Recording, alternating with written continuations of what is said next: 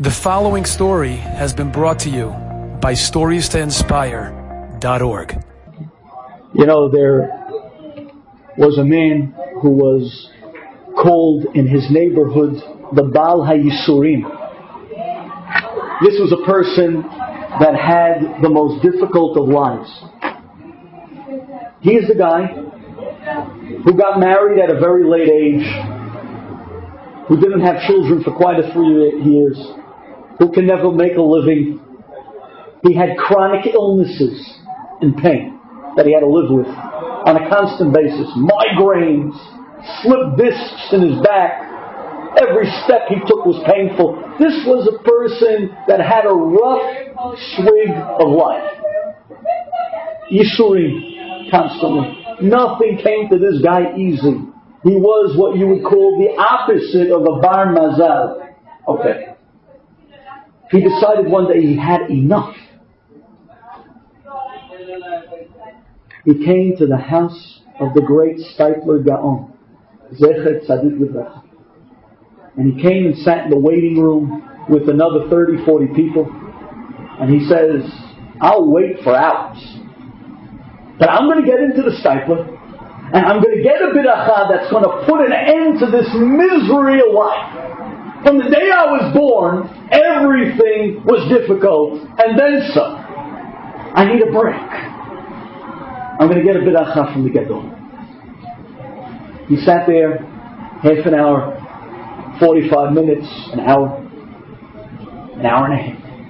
And as he's sitting there in the waiting room, the line is moving very slowly. He starts dozing off. He falls asleep. And then he dreams. And there in his dream, it was one of those dreams that was so vivid, it was real life. And he found himself standing in a white cloth in front of the Bedin Shel Ma'ala. And there he stood in heaven, about to undergo the great Yom Hadin Hagadol V'Hanora, that great day of judgment after 120 years that a person has to answer for their lives. And they turned to him and said, here is your life. They opened up the Sefer HaZichronot, and the book of memories, began to speak by itself everything the guy did in his entire life. Didn't miss a thing. And if that wasn't enough, they turned to the 62-inch plasma on the wall in Shamayim, and they hit the remote and told this guy, and now here is your life. And the entire heaven watched everything that this guy did, from the day he was born till the very moment that he died. Do you understand the busha involved? We're talking, everyone is watching your life and everything you've ever done. All the skeletons in the closet are all out on the table. And it's not just you, it's in front of everyone. Anyone who ever lived. Your parents, your grandparents, your uncles, Rashi, Tosafot, the Rambam, everyone's watched. You can die even though you're dead, just from the pain. Be embarrassed. After they showed it all, they turned to him and said, well, the scale as you see it in front of us is tipped in the wrong direction.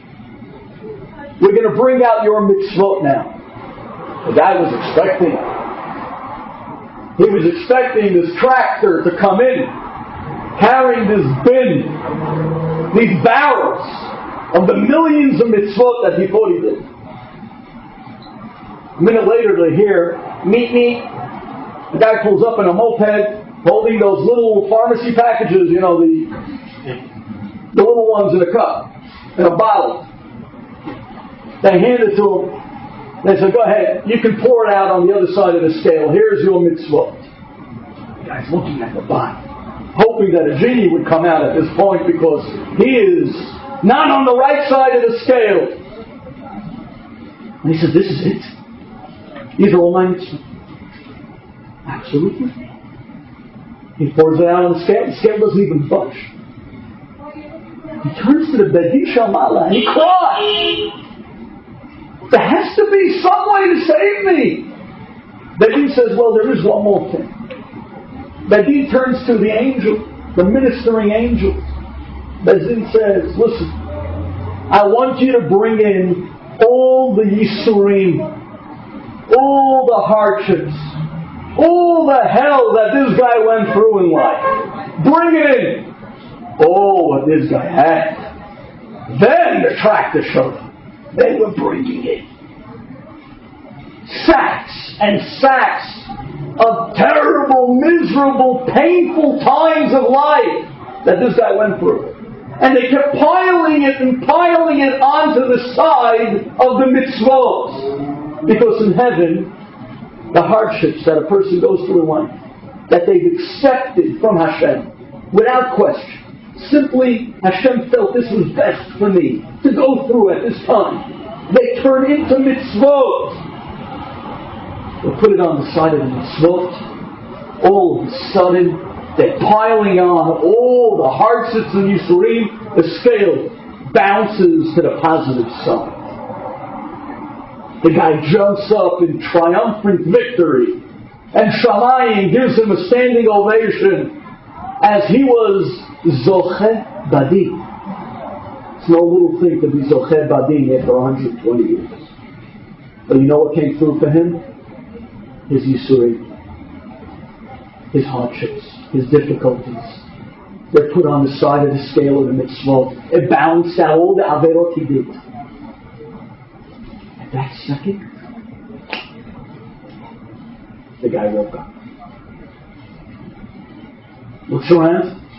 The Gabbai comes up to him and says to him, hey, you were sleeping, wake up!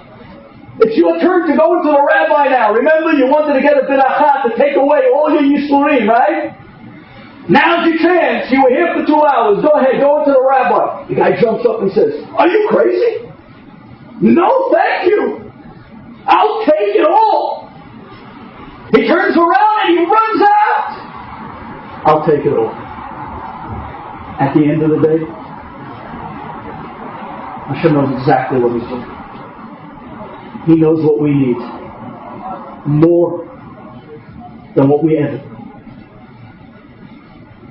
I'll take it. With this in mind, touching on these glimpses, not reasons. Reasons, there are no reasons here tonight. But just a little light, a little glimpse here and there. A few years back, a very tragic story. A young boy on an Eged bus going through Mea Sha'arim. And you know where he was going to? He was on the number 1 bus going to the Kotel HaMa'aravi nonetheless. That bus never made it. Never made it to the Kotel. Matter of fact, it never made it down the streets of Mea Sha'arim. A suicide bomber got on the bus dressed as a Hasidic man and pulled the cord and blew the bus to pieces. And this young boy, young Yerushalmi boy with the curls and an angelic face, the face of the Kiruvim, this boy was instantly burnt to death from the fire of the explosion. The father of this boy was broken to pieces. Could you possibly fathom what was going through his head? My son was on the way to the Kotel HaMa'aravi to pray to Hashem. He was a boy that was as pure as they come. A boy that didn't have an Averah to him. He was an angel. A modern day human angel. Could you imagine the paradox that this father was living at that moment through? Hashem, my son! He came to the great Tzaddik of Mea Sha'arim. He came to the Rebbe, the Toldot Aharon Rebbe, his Rebbe, broken-hearted, crying, after he buried his son, the remains. And you know what the Rebbe told him? He said to him, listen, I want to tell you, I know it hurts. I'm not here to give an understanding behind what just happened. But I want you to know something.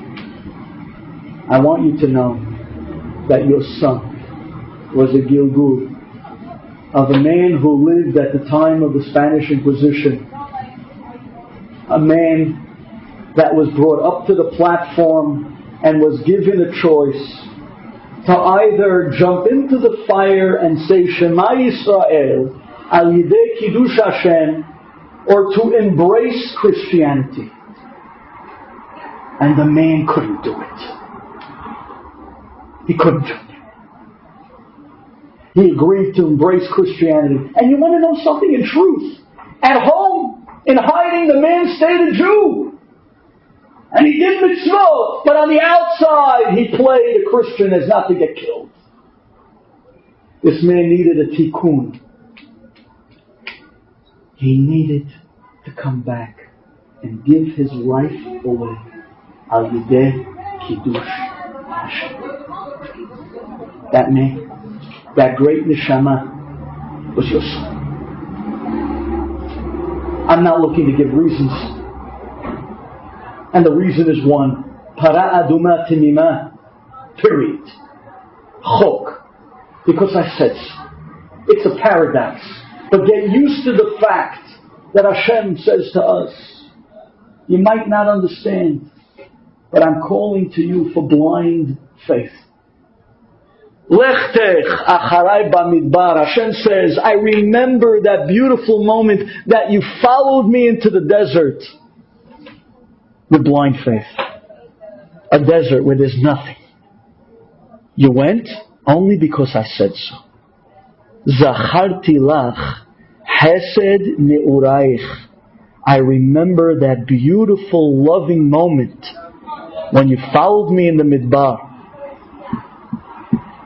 And at the end of days, when a person comes to his moment in time after 120, and he comes up to heaven, the Zohar tells us that before he stands judgment, Eliyahu Hanavi takes him to a side room and reveals to the person how every single moment in that person's life, especially the bitter moments, were the best possible thing that ever could happen to that person. Eliyahu Hanavi shows us, after 120, that what might have felt so bad, it hurt so much, was the greatest hesed from Hashem. This is a concept of emunah pshuta. A concept that sometimes Hashem wants us to pray to earn something. Sometimes Hashem wants us simply to have emunah, to follow Him blindly. Nonetheless, the Para Adumah, the education of paradox, to tell us that there will be times, things will happen, you won't understand and it won't make sense, but do it. Simply because Hashem says, Gzeirah hi milefanai. And maybe you'll be lucky to be shed a little light, a little hint, to see an understanding, or maybe even better, when the Yeshuah comes, to look back and to say, yeah, it hurt, but you know what? It was the best. It was all worth it. Enjoyed this story? Come again. Bring a friend. StoriesToInspire.org